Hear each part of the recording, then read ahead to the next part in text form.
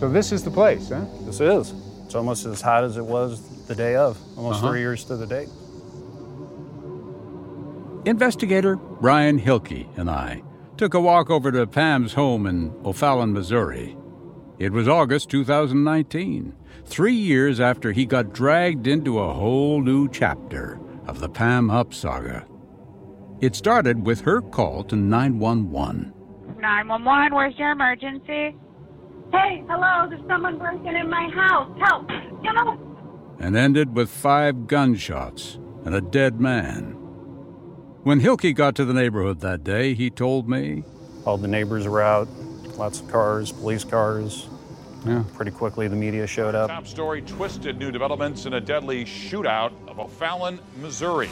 We begin this first at 4 with breaking news. Jacob Long just finished questioning investigators at the O'Fallon Police Department. There was an intruder that then chased her. She's infamous in the neighborhood. I would say it goes beyond that. Did you know initially, as you came up here, who you were dealing with? Initially, when the call came in, it was reported as a Pam Huff. Huff? So, Huff. With F's? Yes. So originally, there was no tie-in, no aha moment until we got here, and somebody clarified that it was the Pam Hupp. And that's the Pam Hupp? The Pam Hupp. Yeah, her name and circumstances surrounding her are pretty well known in this area. Pam had called O'Fallon police that day for help. A violent intruder was in her home. As Brian Hilke walked through the scene, though, red flags popped up right away. Entering through the garage, there is a garage door that leads into the house. That's where the gentleman was that had been shot, laying right there. Once we were able to maneuver around him, there was a door to the bedroom, which is where Pam said that this gentleman was trying to force his way in. What was the first thing, aside from that body, that stuck out?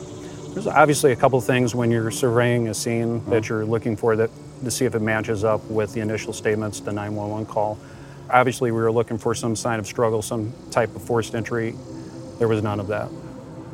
One of the other things that we found very peculiar was a swat of carpet that had been cut out that was directly underneath the gentleman that had been shot, almost like it had been purposely placed there. That swath of carpet had protected Pam's good carpet underneath from the gruesome mess. Just a piece that had been cut out and laid there. And he was very conveniently lying on it. He was. Now that is strange. A lot of strange things. Investigators in Lincoln County, where Betsy had died, had taken Pam at face value. But for investigator Hilke, that was becoming harder and harder by the minute. I knew at that point that it was going to be a media circus, that there was going to be a lot of scrutiny on the case, a lot of high-profile people wanting to know what was going on. You had to move fast. And I knew we had to do it right. So he got to work. I'm Keith Morrison. This is The Thing About Pam, a podcast from Dateline NBC.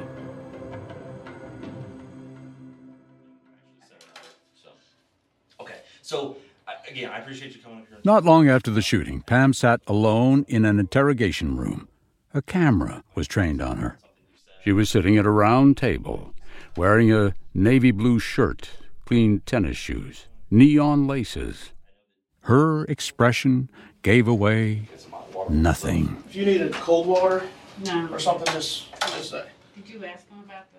2 investigators with O'Fallon police entered the room. Pam looked unruffled, tidy even. Is this going to be filmed? Because I always appear on the news then, from Chris Hayes.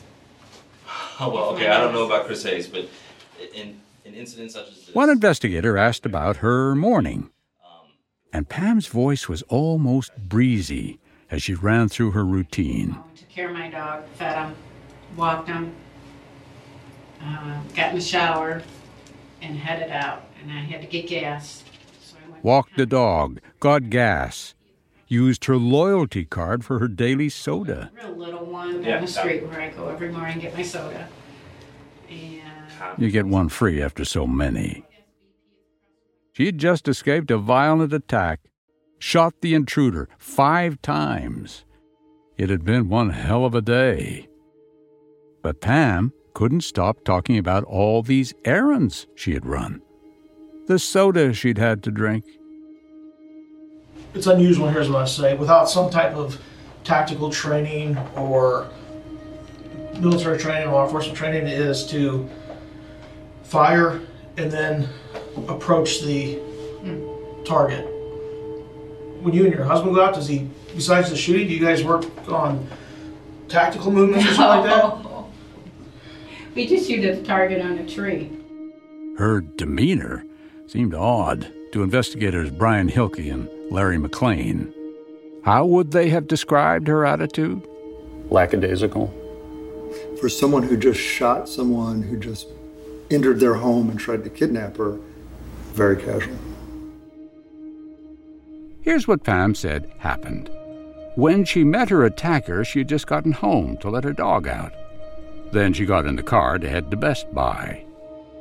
And as I started pulling out, I noticed as I was backing out that a car came down really fast down the cross street and whipped around right in front of my driveway. Happened so fast she was startled. Couldn't think of what it could be. And somebody jumped out, and then he ran up. I was halfway out the drive where I was parked, and he jumped in my car. He opened up the door and jumped in my car. And he had a knife. As this stranger forced his way into her car, he was yelling. You're going to take me to the bank and get Russ's money. Take me to the bank. You're going to take me to the bank. He put a knife. Russ's money? Russ Faria? Apparently, this attacker wasn't alone. He'd been dropped off. Kept looking over his shoulder at his accomplice. Not exactly subtle. And did Pam get a good look at the driver? Why, yes, she did. Dark hair, was kind of like a buzz cut, and dark skin, like Hispanic, maybe, something like that. Sounded a little like Russ Faria. Was Pam suggesting Russ was the driver? Indeed she was. And this stranger, just inches from her, was still screaming. We're going to the bank, we're getting Russ's money, and take me to the bank, you're going to take me. But before that could happen, Pam escaped, went inside her house. Where her attacker chased her, she ran into the bedroom, called 911. The man tried breaking down her door, and she fired. And I just kept shooting him. And he just kept standing there. How many times did you say you pulled the trigger? I unloaded the whole gun. Her exact words is, I advanced on the man and fired until I heard click, click, click. Now that sounded like something a military veteran would say. Investigator Hilke told me he immediately thought this sounded scripted. But he wanted to hear Pam connect the dots. So he asked, what was this demand about Russ's money? Pam told investigators the backstory, as if they didn't know, as if the whole neighborhood didn't know about the Pam Hupp. Pam had been the prosecution's key witness against Russ Faria, and now, apparently, Russ wanted his wife's insurance money. It sounded like a revenge plot. But was it? The police worked quickly to nail down the facts in this case. They identified the dead man on the carpet using fingerprints. A man named Louis Gumpenberger, 33 years old, blue eyes, brown hair. But when investigators spoke to Louis's mother, she told them some important information about her son. The fact that not only did he not have the mental capacity to perform a ransom, kidnapping, murder for hire, but he was also physically unable to do even basic things such as running. It turned out Louis had been in a terrible car accident years before, one that left him with severe brain damage and nerve damage in one arm. His disabilities made it very unlikely that he could have done what Pam claimed. The evidence did not suggest a violent break-in, as much as something far more twisted. The police and prosecutor gathered the media for a press conference to lay out their case. Good afternoon, everyone. on August 16th of this year, wherein about 12:10 that date, Louis Gumpenberger was shot and killed by Pamela Hupp while he was at her residence. The investigation began on that date. That very first day at the crime scene, investigators found the additional carpet. No signs of forced entry. But that wasn't all. $900 in cash was found in the dead man's pocket. Crime scene investigators took pictures of every one of those bills. And what would they show? Some bills in Lewis's pocket were sequentially matched to a $100 bill in Pam's bedroom. The bedroom he never made it into. In fact, we checked with Secret Service, and they said that the chances of that happening in a vacuum, if you will, are astronomical. Right, astronomical. It turned out Gumpenberger's pocket was a treasure trove. He had a handwritten note on him, too. County Prosecutor Tim Lomar explained during the presser. In Gumpenberger's pocket appeared to be instructions for Gumpenberger to kidnap Hupp, get Russ's money from Hupp at her bank, and then kill Hupp. It's not every day a murder plot is so neatly laid out. Most people prefer to cover their tracks. But apparently, Russ had hired a hitman for revenge who carried handwritten instructions to kidnap, steal, and kill. Okay. From the very beginning, nothing about this attempted break-in felt right. Starting with the 911 phone call. A man was charging at Pam, threatening to kill her. And her first word to the 911 operator is, "Hey." That's right, "Hey." Let's hear it again. Hey, hello, there's someone breaking in my house. Help. What's the address you're at? Hello. Want me to give you? Want me to get your wife? No, I'm not getting in the car with you. No, What's get away. your address? Get out, get out, get out. It sounds like a bad play, a bad script. Help, help. I have somebody breaking in. It just sounded like somebody stage acting poorly. Is he a white male, a black male? He's white, he's white. Hurry, hurry, hurry, hurry, hurry. But the biggest red flag was the silence on the line before Pam spoke up. It's complete silence. If there was a complete struggle, we should have been able to hear all that. There's no sound, no communication until the operator says, 911, what's your emergency? And one of the big indications to me that it was staged was most people don't realize that before you get picked up by dispatch, your call is being recorded. When Pam first called, there were no sounds of struggle, no signs of violence, just a bad actor. But the investigation wouldn't be over until they solved one big mystery. What brought Louis to Pam's house that day? Eventually, the police would have an answer for that, too.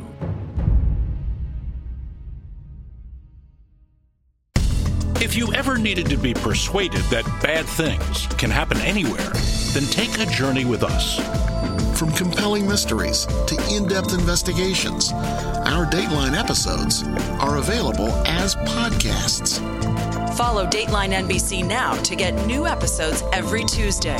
To listen ad-free, subscribe to Dateline Premium on Apple Podcasts, Spotify, or DatelinePremium.com. Great storytelling with a twist from the True Crime Original. We'll soon tell you how the police connected Pam and Louis. It's a story that's stranger than fiction. But just to put your mind at ease about Russ, we're going to tell you right now. The police quickly ruled him out. Pam's story pointed directly at Russ again. But too many contradictory clues were left like catnip for police. And Russ, he wasn't about to take the fall. He went right over to the O'Fallon police to set the record straight. We were able to confirm his alibi. He even voluntarily provided his cell phone to us. As well as a handwritten statement. But for what?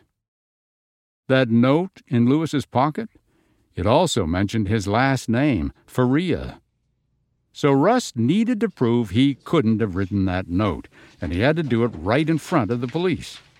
An investigator gave Russ a clean white notepad. Russ held a pen, ready for instructions. Ready? Stevie, follow Hup. The investigator read the note found at the crime scene. New line, Little Brave. Then Russ wrote it out, word for word. Blonde, older, and short. And then skip 2 lines.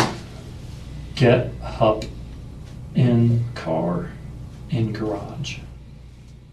For the record, Russ had already told the police he didn't know of anybody who went by the name Stevie. The investigator tore off the writing sample from the white pad, and then they started again. 180,000. 180, next line. Stevie, follow Hup. Over and over. Get car. New line, 6012. Russ wrote the note more than half a dozen times. Follow. You could skip 2 lines. Older, blonde, next line. Little brave. 2, short, next line. Older, 100, get 180, blonde, next line. As the minutes passed, his hand began to tire. People don't write like that anymore. Once he was finished, police were able to confirm what Russ knew all along. So we did actually eventually send that letter off to a handwriting specialist, and he, after his analysis, stated that note that was found in Mr. Gumpenberger's pocket was not Russ Faria's. He'd been clearing his name, not just for the better part of an hour, but for several years at this point. So how did Russ, a recently freed man, feel about being twice targeted, twice, by Pamela Hupp? Creates a lot of anxiety and nervousness. Sometimes you don't even know what to think or feel. This man had more patience than anyone should be expected to have. Russ went home. He hadn't hired a hitman, and he hadn't put Lewis in the line of fire. But the question was, how on earth did Lewis meet his killer? Well, to piece this together, we have to go back to Pam's interview with the police just after she shot Lewis. When I spoke with McLean and Hilke, they told me she had made a crucial error at the end of the meeting. Detective Larry McLean explained. Before she left, she mentioned she called 911 from her cell phone, that her cell phone was in her hand, and the detective asked for her permission to search that phone. Right. And she gave it? And she gave it. And I immediately took it to our cybercrime lab, where I was stationed, and began to process that piece of evidence. Little gold mine there, huh? It was way more than just a little gold mine. The phone was synced to a Google Gmail account, and its location services history was enabled. Yes, you heard that right. Her entire location history had been on. But Pam had already accounted for this, right? She told them in her interview that she'd been out and about running errands all day. But Brian Hilke had another theory. She was trying to establish her alibi that if for whatever reason we were able to locate her cell phone hitting off a cell tower in the area of our victim, she would have an alibi as to why she was there. What she didn't expect was what Larry found. And this is where things get really good. All right. What did you find? So I could see the location history, and I could see her traveling. The information is extracted from the phone is broad strokes. So I immediately did an emergency search warrant to Google for their records. And we got that information back fairly rapidly. It turned out Pam had been driving all through low-income neighborhoods like Lewis's for days, for weeks, searching for a target. So you were able to actually draw a map of where she went? Not only the day of the murder, but days prior. That was one of those moments that I will, if I look back on my entire law enforcement career, that is probably one of my most profound moments. When the search warrant material came back, I'm sitting in this lab. I'm in a dark room surrounded by screens. And it looks like the Starship Enterprise command center. And I get the data and I pull it into Google Earth to plot it. Yeah. And Google Earth has this great feature where you see the entire globe and then it opens up and expands. Sure.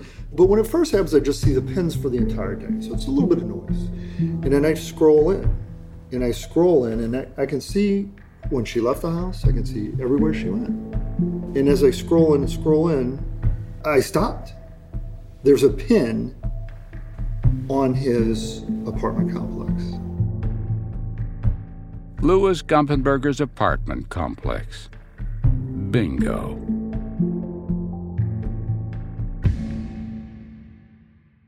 How long was she there? Approximately 3 to 5 minutes. And then immediately the location history goes from there right back to the house. Pam's house? But did McLean and Hilke stop there? No, they didn't. They took her location information one step further. So what we did was, everywhere that we could plot she had been, Brian sent out teams. We just flooded the entire route for any possible camera footage. And if Google said she was there and there was a camera, she was there. That's right. Everywhere Pam's phone showed she'd been, they checked for a security camera. They got a lot of videotape of her. But there was one shot in particular of Pam and Louis that stuck with Detective McLean. Right before her neighborhood is a bakery. And I had a piece of location information that showed she was in front of that bakery. She had hit a data source. And they had video. And we have that video. And in the passenger seat of the vehicle, it's almost a ghost. You see the victim going to his death. I believe. I think it was when Tim Lomar watched that video. Lomar, the county prosecutor. And we all agreed that's Louis Gumpenberger. And that's when the decision was made to go arrest Pam Hupp. That seemed to be about the end of it for the investigators, right? Not quite. Because even though connecting Pam with Louis might have been enough to arrest her, there was still a gap in the story.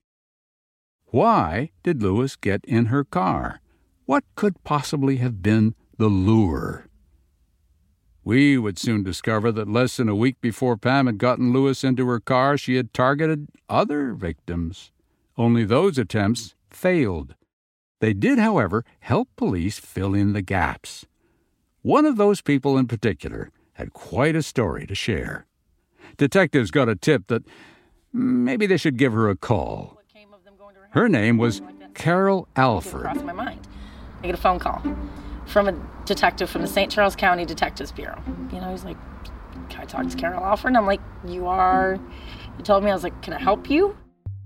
Carol, she's as sharp as a tack. Doesn't trust anybody she doesn't know. So she said, care to tell me what this is about? Like we said, trust no one.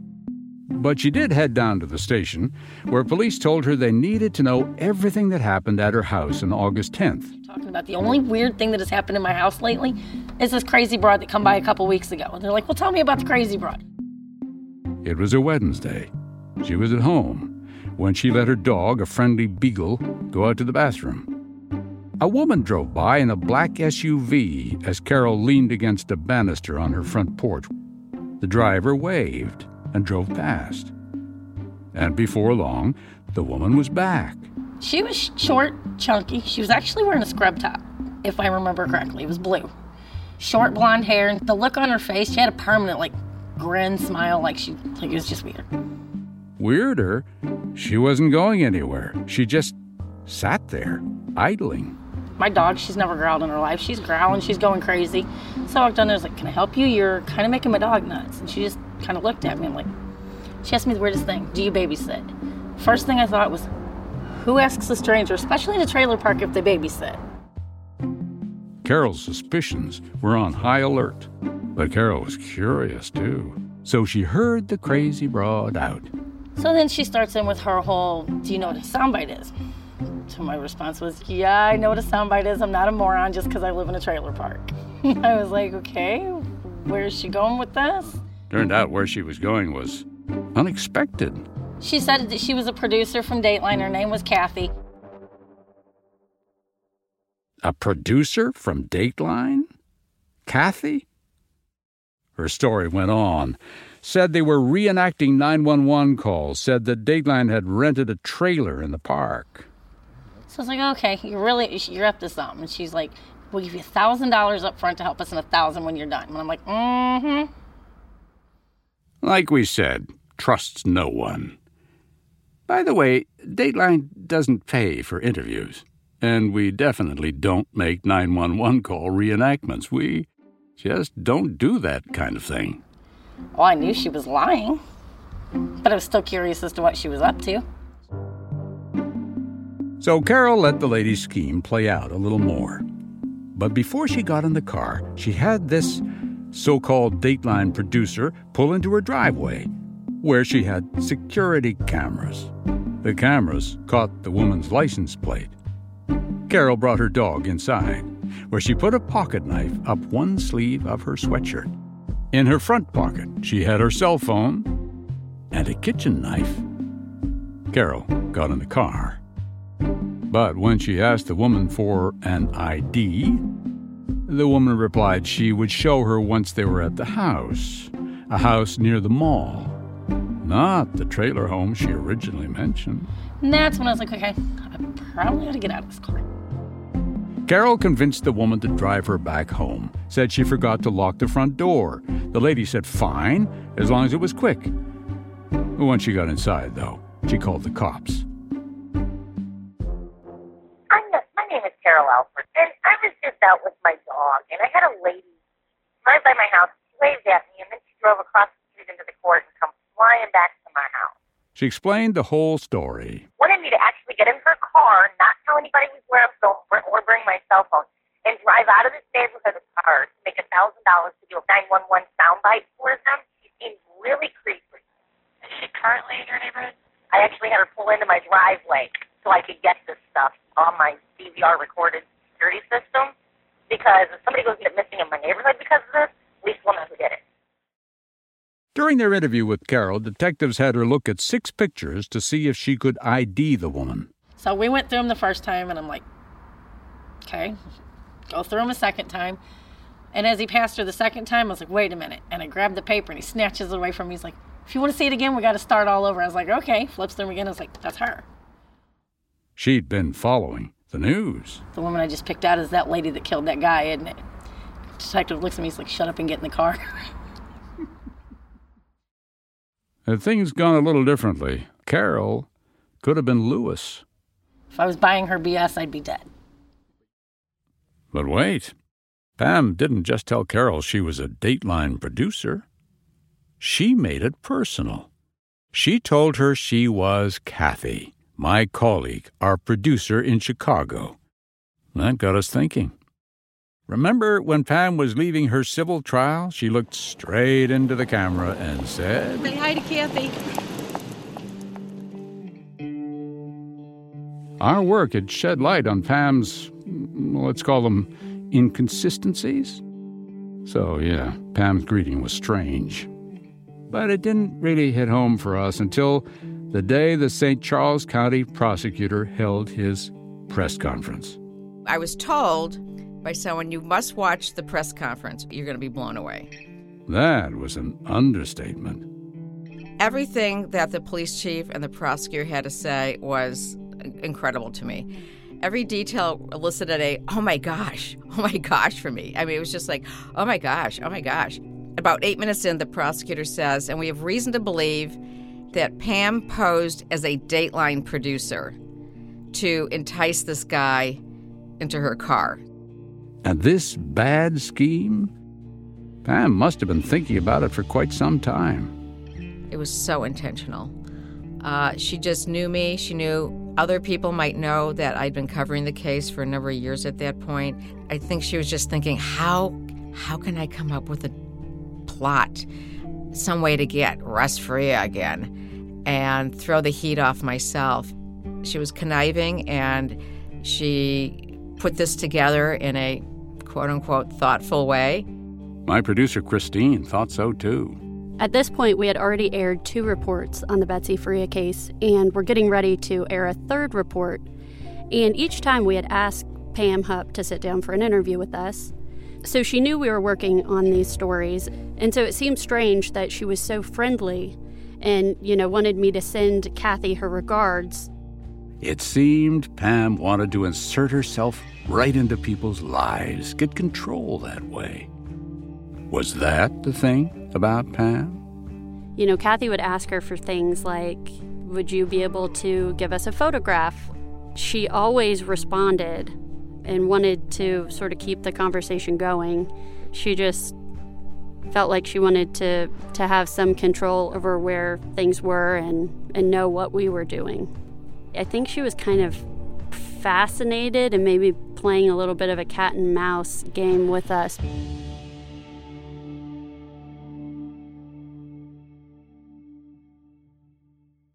For all of us, becoming part of the story is something we try to avoid. Throughout my years covering these cases, criminals try to impersonate others. They pretend to be cops and firefighters. They use false identities on the internet. They pretend to be all kinds of things. The more credibility the false persona has, the more the unwitting victim is apt to trust them. But when this happened, this Kathy thing, well, I was pretty shocked. Everybody was. I've never been involved in a case where the person who was involved in essentially framing someone for murder went on to do more, like test the boundaries, see if they could get away with more. I've never met anybody like that. And, for the record, Kathy wasn't all that impressed with her impersonator. Pam thinks she's smarter than everybody, but the prosecutor said that this scheme was no better than a middle schooler could come up with. No offense to middle schoolers out there. No offense, indeed. So, what about Pam? How did the rest of her middle school scheme play out? Well, let me tell you. It was Betsy's murder that set off a series of ripples, but it would be Lewis's that sent Pam Hupp to prison. Now that police had a mountain of evidence suggesting Pam had murdered Lewis, they were ready to act. 2 of my former detectives who were promoted to sergeant actually made the physical arrest. Myself and another detective were the backup, and we were the ones that actually transported her to the station. Now that Pam had been caught, I wanted to know, how was she in the car? Cold. Calm? Odd. Well, unless you're Pam. We were explaining to her what was transpiring, that you're being arrested for murder, we have a mountain of evidence, and you're not getting away with this.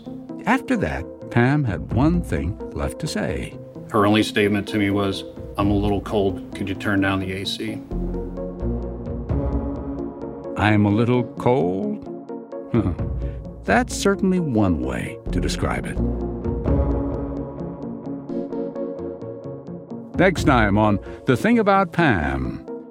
Will Pam's arrest mean that cops would take a second look at her past? Not just Betsy's murder, but another time she profited after a loved one died. You have one person who was either the last person to see 3 people alive or the next to the last person. And it's extraordinary.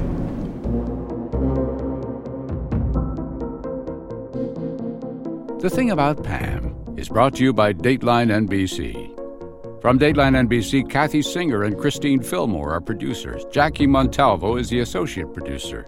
Susan Nall oversees our digital programming. Adam Gorfain is our senior broadcast producer. Liz Cole is our executive producer. David Corvo is our senior executive producer. At NBC News, Steve Lichtai is the executive producer of podcasts, and Barbara Rabb is the senior producer of podcasts. From Neon Hum Media, Mary Knopf is the producer. Natalie Wren is the associate producer. Catherine St. Louis is the editor. Jonathan Hirsch is the executive producer. Sound design and mixing by Scott Somerville. Additional mixing by Menaka Wilhelm.